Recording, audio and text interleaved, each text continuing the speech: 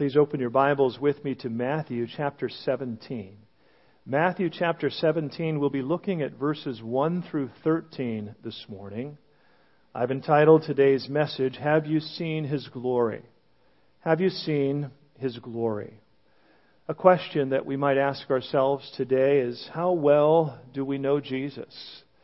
Have we seen His glory in our life? Have we sensed something of His truth impacting our life? How well do we know Him? We know something about Him, but do you know Him in a personal way? Do you know Him in a way that is really close in relationship, in such a way that something of His divine glory and touch upon your life has made an impact? As we read through the Scriptures of the New Testament, we find men and women whose lives were radically changed by the touch of Christ, by the knowledge of Jesus. We consider the Apostle Paul, the one who persecuted the church, the hater of Christians. But after he saw the glory, after he met Jesus in a personal way, he became a completely different man. Not only himself in the way that he lived, but also his passion to share what had happened to him with others. He would say this in Philippians 3 verse 8, Indeed, I also count all things loss for the excellence of the knowledge of Christ Jesus my Lord, for whom I have suffered the loss of all things, and count them as rubbish, that I may gain Christ.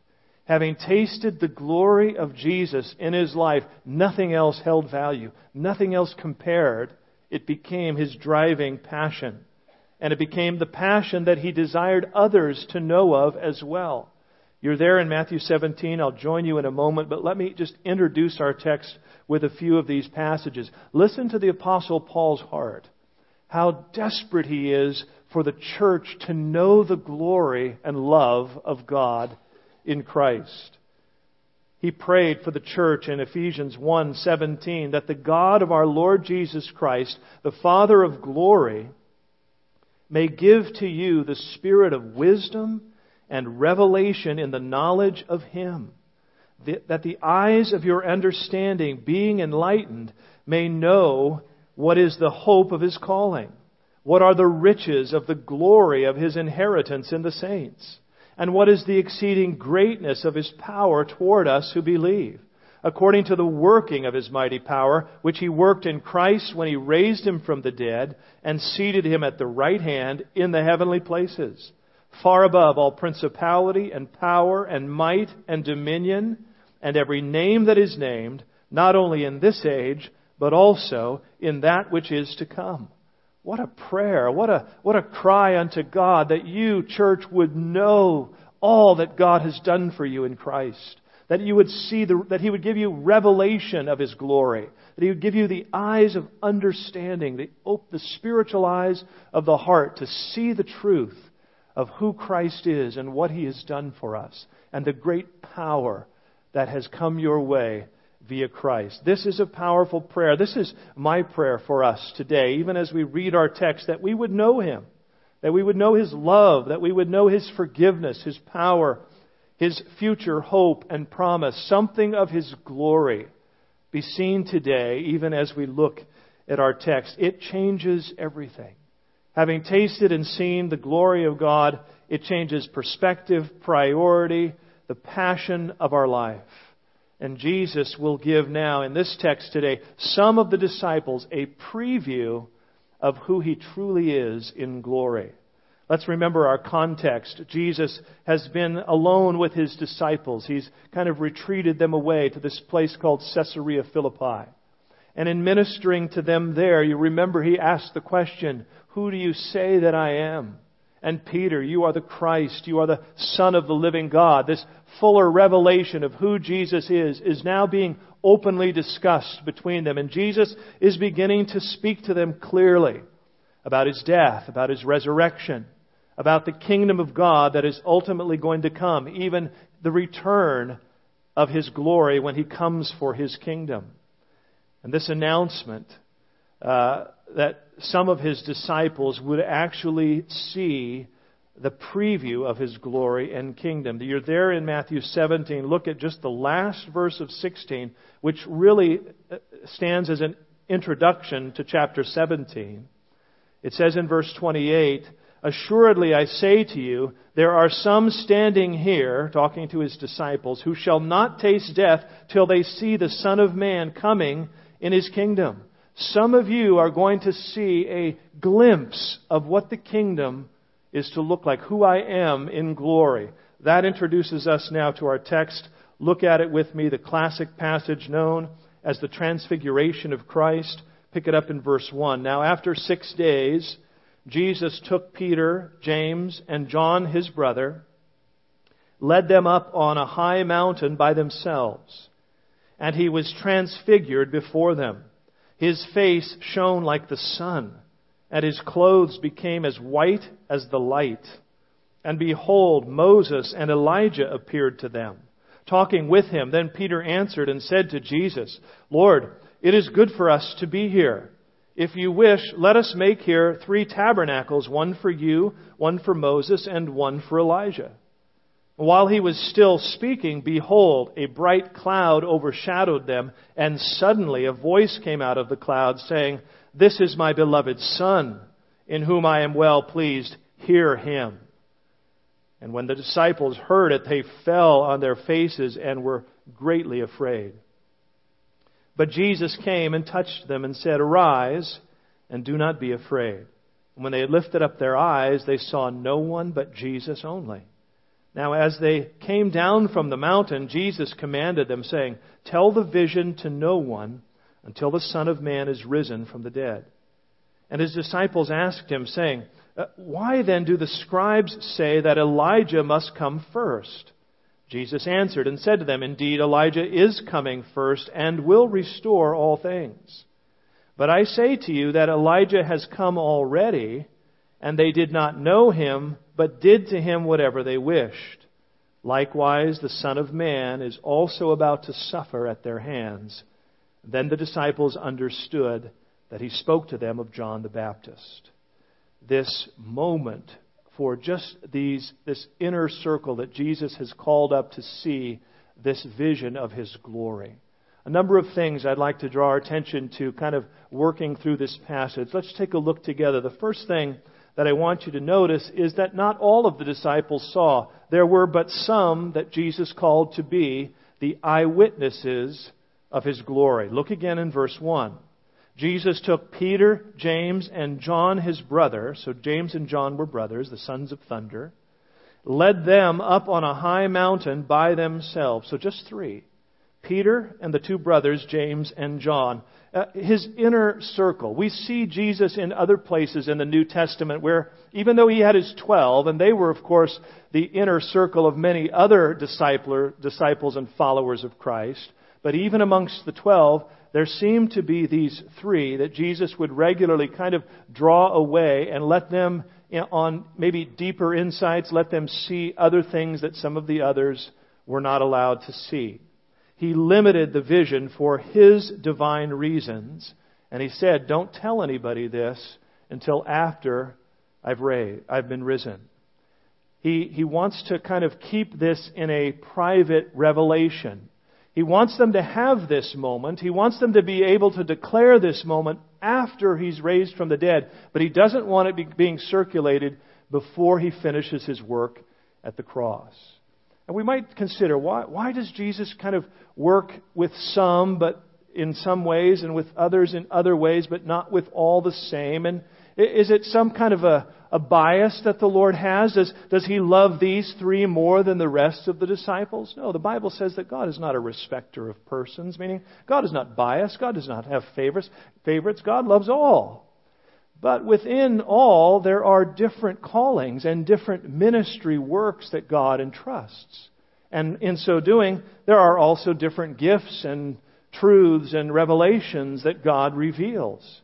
And it may be that these men were simply given the things that they would need specifically for their ministry. John and Peter would go on to write of this account. James would be the first martyr in the church. It may be that these men were being entrusted with this vision because their ministry specifically would require this event in their understanding. It could be that maybe they were just ready for more than some of the others. You know, the Bible does say, and the Apostle Paul, kind of chiding the church in Corinth, he said, I wanted to start feeding you guys with solid food, but you're still only ready for milk. You're not yet ready for the greater truths of the kingdom that I would like to give to you. Perhaps these three were more in step with what Jesus was prepared to reveal. We're not sure of the reasoning, but we know that God has a sovereign plan for each of us. And clearly, the Lord calls each to a unique and perfect plan. And that's true for all of us as well. Now, eventually, all of us will see Him face to face. All of us will know Him as we are known. But today, God gives the revelation that we need. He gives a glimpse of glory. We don't know everything yet. We don't have the full picture. And even these disciples that saw this transfiguration, even they had a hard time putting the pieces together. You see them questioning and trying to discern even after the event. And this is the way the Lord works. God gives light that's needed for the moment, for what He's entrusted to you. And as you're faithful with that light, He gives more light. That's the way our Christian journey is. We're kind of growing in our understanding. We have the foundation, which is Christ and what He's done for us at the cross, and our sins being forgiven, and our eternal hope and promise. But the fullness of His purpose for our life, those gifts and callings, those are things that we learn in time as the Lord reveals them to us. But let me say to all of us that we are all called. Out of these 12, 3 had unique calling that Jesus gave them this vision for, but all the disciples, as you know, were called, and all of us as followers of Christ are called. It's not like, God only gives, revelation to the ones He really wants to use. No, God wants to use all of our lives. He may give different revelation, different, gifts and insights to what He has for you, but God wants all of us to be used for His glory. The book of Ephesians tells us that the job of pastors is to equip the saints, that's all of us, for the work of ministry, for the edifying or the building up of the body of Christ.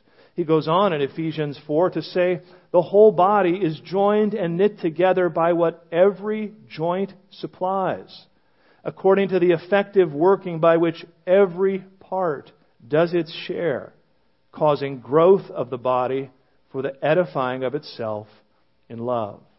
We see here Jesus dealing uniquely with individuals, but we ought to see that that's the way God wants to work in each and every life. He wants to work uniquely in your life too. And it's important to be faithful with what God has entrusted to each, not focusing on what He's given to someone else, jealous for that ministry, that calling, not prideful, thinking we have more than someone else. God wants us to be faithful with what's been entrusted to us. Galatians 6:3. Again, don't turn to these. Let me just quote them for you quickly. Galatians 6:3 tells us, if anyone thinks himself to be something when he is nothing, he deceives himself. And we're all nothing before Christ. But let each one examine his own work, and then he will have rejoicing in himself alone, and not in another, for each one shall bear his own load. We're not to be comparing. We're not to be competing. We're to be faithful with what God has entrusted to us and encouraging one another to do the same. And together we see Christ glorified in our midst. So we see Jesus calling these eyewitnesses. The second thing I'd like to draw your attention to is the vision of His glory, the actual transfiguration of Jesus. Verse 2, He was transfigured before them. His face shone like the sun, and His clothes became as white as the light. Now this passage is recorded in Matthew, Mark, and Luke, 3 Gospels. It's a pretty well-known passage, and if we're not careful, we can just kind of read over, oh yeah, that's the transfiguration. But I want you to think about being there. I mean, they've been walking with this Jesus now for 2.5 years. He's just a man. They know He's a special man. They're even beginning now to embrace Him as the divine Messiah. But They've never seen Him in the fullness of His glory. And they're up on this mountain all alone, and He changes. His face is shining like the sun. I don't know if you ever looked at the sun in the middle of the day, but it's bright. And His clothes are white as light. It can't even be. There's not even a color. They're like He's glowing. This image of Christ. And we see Him. They get to see Him transfigured. That word transfigured is the Greek word metamorpho, which we get our English word metamorphosis. It's this outward change because of who He is within.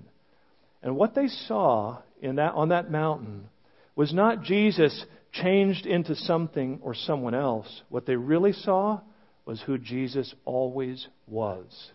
They saw the true Jesus. They saw the Jesus as He existed in eternity past. The Bible says that Jesus humbled Himself and became a man. Jesus took on flesh. That's not how He existed. That's not who He is. He became man that He might redeem man. But it was a stepping into a human form and body as an act of humility and love to come and save men. And yet they get to see Him something as He truly is, the glory of Jesus before them. John says that the Word became flesh. He existed in glory. They get a glimpse of His true identity and glory, and the Lord then gives them this eyewitness account to share with others in season. Peter would write about this event. These guys would never be the same after this. And you can imagine, if you'd seen that, if you were there, I'm sure it would be part of your testimony. I got to tell you what happened to me up on the mountain. I couldn't tell you before Jesus resurrected, but now let me tell you what I saw. Now James, as I said, he was martyred very early in the church. But Peter and John would both go on and write about this event. Listen to these passages. 2 Peter chapter 1, verse 16. Peter says, "For we did not follow cunningly devised fables when we made known to you the power and coming of our Lord Jesus Christ. We were eyewitnesses of His majesty. For He received from God the Father honor and glory when such a voice came to Him from the excellent glory, 'This is my beloved Son, in whom I am well pleased.' And we heard this voice which came from heaven, and we were with Him on the holy mountain." Peter's saying, guys, I didn't make this up.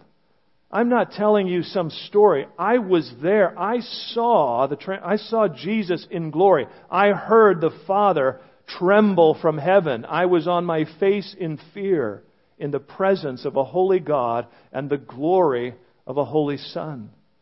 John would write about it in John 1:14, "The Word became flesh and dwelt among us, and we beheld His glory, the glory as of the only begotten of the Father, full of grace and truth."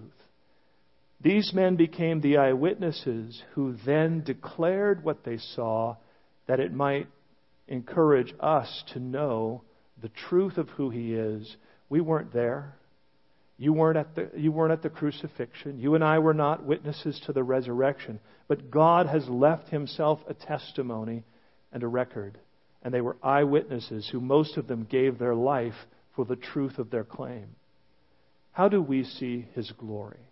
Is it just by reading the eyewitness account? Surely the Word of God does speak to us, but I believe there's more going on in our lives as Christians, more of God's glory being revealed to us. Let me quote a couple verses to you. The Spirit's witness within us. 2 Corinthians chapter 3 and verse 18. "We all with unveiled face, beholding as in a mirror the glory of the Lord, are being transformed into the same image from glory to glory, just as," listen, "by the Spirit of the Lord." The Apostle Paul says, listen, you're seeing something of His glory also. The glory that you're seeing is being revealed to you by the Spirit of the Lord. The Holy Spirit has now been given to the church as this ambassador to reveal the glory of Christ.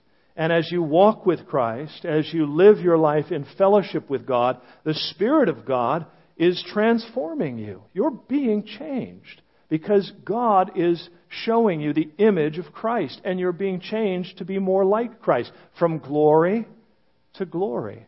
You see one area of His glory and you recognize, my goodness, I need to change and be more like Jesus in that area of glory. And just about the time you see that change in your life, what happens? There's a new glory for you to look at and say, wow, as in a mirror, ooh, that's another place I need to be transformed. And that's the revelation of God's glory. From glory to glory, you're being changed. And it's the Holy Spirit that is working these things in our lives. Romans 8:16, the Spirit Himself bears witness with our spirit that we are the children of God. The Holy Spirit has an active role in declaring and teaching us the glory of Christ. We weren't there. We didn't get to see. So do we just miss out? No. We have the Spirit of God within us. We have something even internally transforming our lives and reminding us that God loves us. And when that truth comes to us, the Spirit of God confirms it in our heart, the forgiveness of our sins. That's how we can bear witness. We're His children. I know He loves me. I know He's forgiven me. The transforming power of God in our lives. Let me tell you, that's a powerful witness of His glory. How many of you have been delivered from a bondage, an addiction, a way of thinking, a lifestyle, the kind of person that you were, even though you wanted to change, you couldn't change, even if you knew you weren't going in the right direction, you couldn't help yourself, but then Christ came into your life. And I'm not saying you're arrived, but by the grace of God, you're not who you used to be. God has changed me. And that is the glory of Christ being seen in your life. No one could do it. You couldn't do it.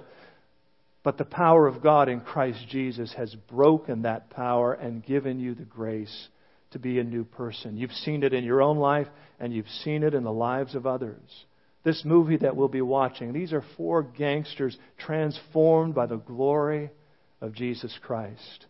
They weren't there to behold as the eyewitnesses were, but they've heard the account. They've believed it in their heart, and the Holy Spirit has brought it to pass in their lives. What about the faithfulness and the comfort that God brings into your life through trial? If you've been a Christian for any amount of time, you know that there are deep valleys that are a part of the Christian journey. These guys are up on the mountaintop. Boy, I love those times too. But they have to come down. We all have to go through the valleys. But how many of you would acknowledge, having come through some of those valleys, that the Lord was with you? And it was His glory, His grace, His Word, His Spirit that kept you, that preserved you, that gave you the strength to endure and to come through.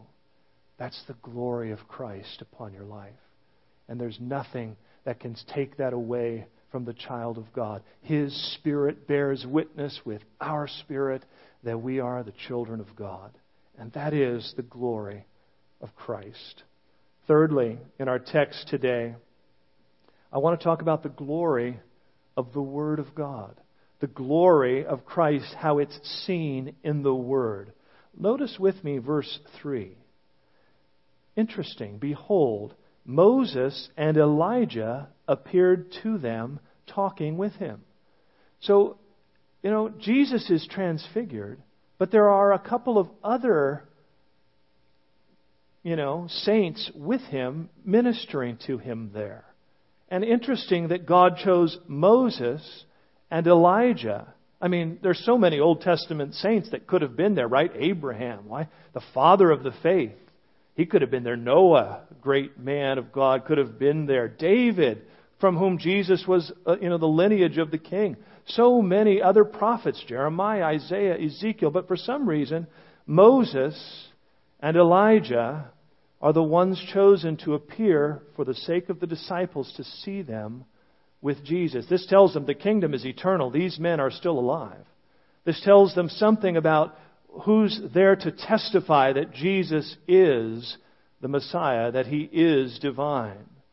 And as we look through the Scriptures, we notice that often the way the Old Testament Scriptures are referred to are how? Moses and the prophets. Right? We see that phrase often in the New Testament. When the New Testament is talking about the Old Testament Scriptures, they don't usually say the Old Testament Bible. They say Moses, the law, and the prophets. And this is now a representation. Moses is there, and Elijah, one of the first and earliest beloved prophets of Israel. As if to say, it is all that who Jesus is more than just what you're seeing transformed by the glory of this vision. But it's also he is also the one testified by Moses and the prophets. The Word of God confirms that He is the Messiah. He is the Savior of the world. Think about some of these passages. John chapter 5. Again, don't turn. Let me quote them quickly. John 5:46. For if you believed Moses, Jesus told the Pharisees, you would believe me, for he wrote about me. See, Moses wrote about Christ, but they never saw that. But these disciples are getting to see, that's Moses. He wrote the law. He's here to testify of Christ. We think of all the prophets. Here's Elijah representing the prophets. He's here to testify of Christ. You remember when Jesus, after He was raised from the dead, He appeared to a couple of the disciples who were on their way, leaving Jerusalem on their way on the road to Emmaus. And you remember He appeared to them and He began to speak to them. Luke tells us about the conversation. In Luke 24:27, it says, and beginning at Moses and all the prophets, He expounded to them in all the Scriptures the things concerning Himself.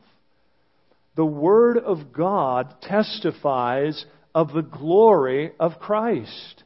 And this Moses and Elijah being part of the vision is the testimony that He is the Christ of the Scriptures. It's not just a vision. It's not just something that you can believe in because you saw it with your own eyes. Something even more profound than your own eyes speaks of this truth, and it's the Word of God, the eternal Word of God. Let me tell you the second half of Peter's testimony. Remember I said how Peter wrote about we were eyewitnesses. We saw Him reveal. We heard the voice from heaven. In the very next verse after that passage in 2 Peter, listen to what he says, verse 19. And so we have the prophetic word confirmed, which you do well to heed as a light that shines in a dark place until the day dawns and the morning star rises in your hearts. Knowing this first, that no prophecy of Scripture is of any private interpretation, for prophecy never came by the will of man, but by holy men of God spoke as they were moved by the Holy Spirit. Peter says, look, I saw this with my eyes, but what it did is confirmed the Holy Scripture.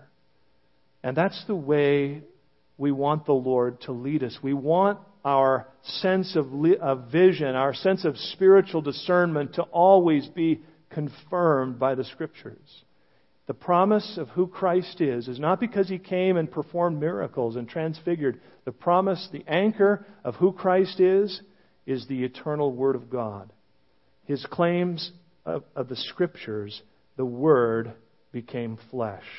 How important is the Bible? How important is our study and allowing the Spirit of God to bring to life the Bible? You want to see the glory? Do you want to learn the deeper things concerning Christ? You will find them in the Scriptures. Do you want to know Jesus? Know His Word. The pages of Scripture declare Him from cover to cover. Fourth, that I'd like you to see is, of course, the glory confirmed by the Father. The glory of the Father. This is my beloved Son, in whom I am well pleased. Hear Him. Interesting, as we read this passage, Peter is there. He sees this vision. Now, some of the other writers, Luke and Mark, they both tell us that all of them were afraid. Matthew says they were all afraid too. This is a trembling moment. And what Peter does when he gets kind of nervous and unsure of himself, he starts to talk. And it said, Mark tells us that he said this. Peter said, Lord, it's good for us to be here. If you wish, let us make here 3 tabernacles. Mark tells us that he said that because he didn't know what to say. He didn't know what to do. He didn't know what to say, so he just started talking. But while he was speaking, almost as if the Father had to Peter, enough. Before you say any more.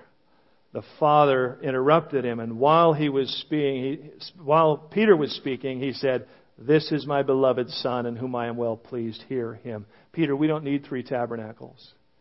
Peter, we don't need you to honor these men. What we need you to do is hear Jesus. We need you to honor the one. There's only one voice that speaks eternally for God. There's only one picture of God that we have in a man, and that is the man Jesus Christ. The Father confirms, hear Jesus. He's not to be compared with Moses. He's not to be compared with Elijah. These are men who merely testified of Him, the eternal, true, and living God, Jesus Christ, the King of kings and the Lord of lords. You listen to Him, Peter. In Hebrews, it tells us that God, at various times and in various ways, spoke in time past to the fathers by the prophets, but has in these last days spoken to us by His Son. If you want to know God, know Jesus. If you want to hear the voice of God, hear the voice of Jesus. If you want relationship with an eternal Creator, come to faith in Jesus. Jesus said, "If you've seen me, you've seen the Father." Church, this is why we're studying the Gospels. This is why we want to try and mine out every truth that we can as we study the life of Jesus. What did He say? How did He react? What did He not say? What did He do? Why did He say He was doing it? How do we see Him interacting with His disciples, with the Pharisees, with the world? Because that's the voice of God. The glory of God is in Christ. And we want to know God. We want to know God in every way. And we study Him by studying the person of Jesus Christ, to meet and to know Him, His teaching, His heart, His nature. And in so doing, we discover God. We discover the love of God. We see a merciful God. We see a compassionate man. We see a man taking time to minister to children, to one at a time. God caring intimately about mankind and about our condition. We see a God that's come to lay down His life, a God that sacrifices Himself for the saving and redeeming of lost mankind. Fifth and finally, I want you to see the glory of His return, the glory of His return. And we need to look at a few verses to kind of discover that. You'll see there in verse 10, "And His disciples asked Him, saying, 'Why then do the scribes say that Elijah must come first?'" So you see the disciples are a little bit confused after this event. They thought, as the scribes taught, and as the Scriptures seem to indicate, that before the Messiah would come and establish His kingdom, that Elijah would precede Him, that Elijah would come back and precede the Messiah. And so they're trying to think this through. Look, we just saw Elijah. He's still in heaven. We just saw Him for a minute. He didn't precede Jesus. How can you be the Messiah? How can you be now ready to establish the kingdom? Because Elijah didn't come first. He's still in heaven. We just saw Him. He's not here yet. Jesus answers. Verse 11. Jesus answered and said to them, "Indeed, Elijah is coming first and will restore all things." And in this statement, Jesus gives a glimpse of a future kingdom. He's talking about His second coming. You're right, guys. Elijah is coming. And when He does, He's going to establish all things. There is a kingdom coming. You're just getting the glimpse of it now. It's not here to arrive as you believed at my first advent. I've come today to pay the price for sin. Look, He goes on. He said, Elijah is coming, but I say to you, verse 12, that Elijah has come already, and they did not know Him, but did to Him whatever they wished. Likewise, the Son of Man is also about to suffer at their hands. Then the disciples understood that He spoke to them of John the Baptist. Elijah, if you can believe this, disciples, the spirit of Elijah has come in the person of John the Baptist. He has come to prepare the way. He has come to make ready a people for my first coming.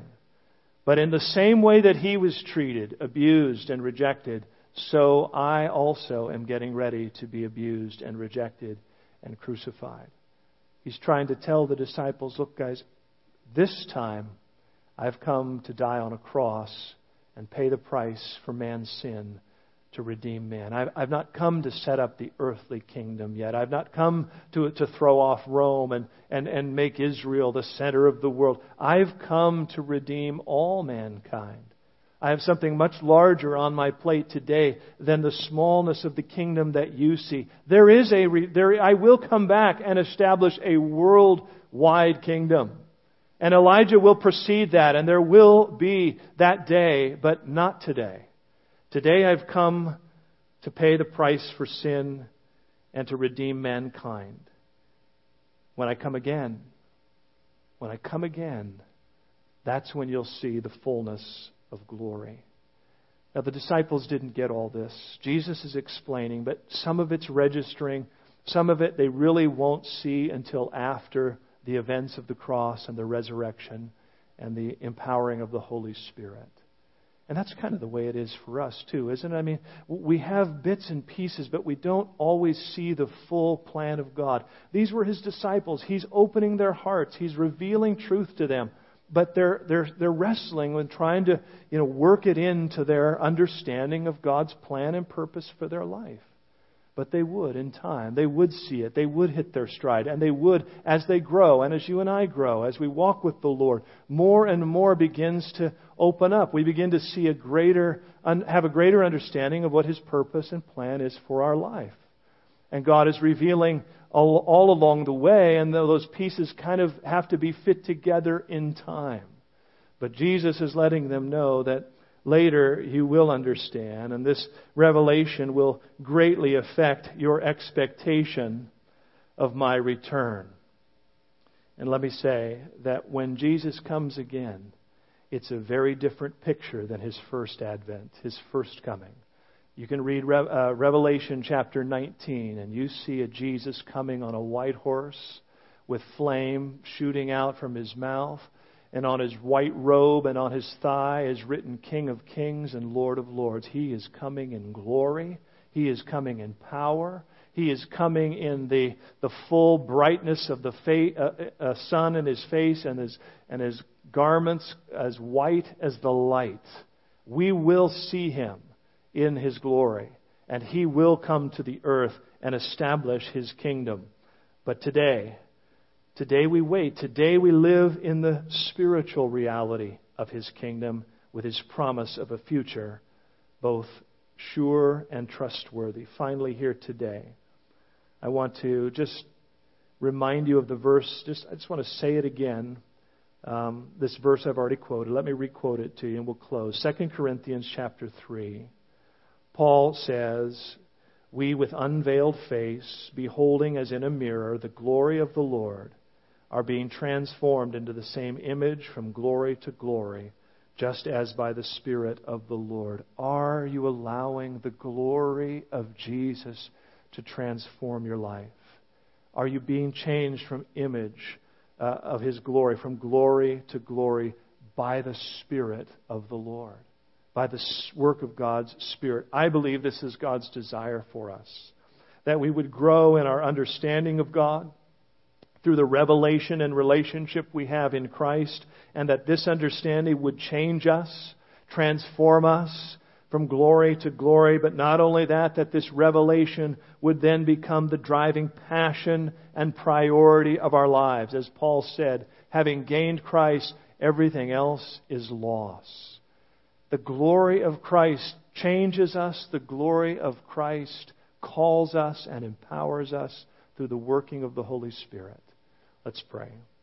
Father, we thank You for this passage today describing this glimpse of the glory of Christ that these disciples were able to witness, and they were able to give testimony to this account. And Father, as we close here in prayer today, we are mindful of the glory that we have tasted. We know that your Spirit is alive within us, Lord. We have the witness that none can deny that Jesus is the Christ. Jesus, you are my Savior and Lord. And I pray that it will so impact my life that it will not only transform me, God, but that it will really empower me to be the man you've called me to be in my generation, Lord, and not just me, but for all of us. That this would become our passion to walk in the glory of our Savior Jesus. And as our heads are bowed here today, and just before we close in a song of worship, I do want to give an opportunity if you're here today and you need to respond to the Lord. It may be that you're here today and you've never received Christ in a personal way. You know about Jesus, but you've never really invited the glory of His salvation into your life. And maybe you're here today and you want to receive Him and you want to just confess that I need His forgiveness. I want to trust what He did for me at the cross and the resurrection. I believe that He's my Savior. I'd love to pray and invite Him into your life. Maybe you're here today and you need to rededicate, recommit your life to the Lord. You know the Lord, but if you were honest, you would say, Pastor, I'm not really allowing His glory to transform me. I'm really living pretty much still conforming to the world, and I need to come back to that priority of Christ and really come back and into relationship with Him in sincerity and allow Him to once again be the Lord of my life and begin to change me by His grace. So maybe you're here today and you need that prayer. Just before we close, if there's anyone here today, you need Jesus or you need to rededicate your life to Jesus, I would ask you just to raise your hand where you're seated and I'll pray for you. Anybody here today?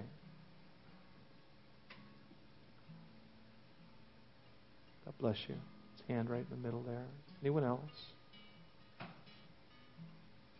Raise it high so I can see you. I'm going to pray.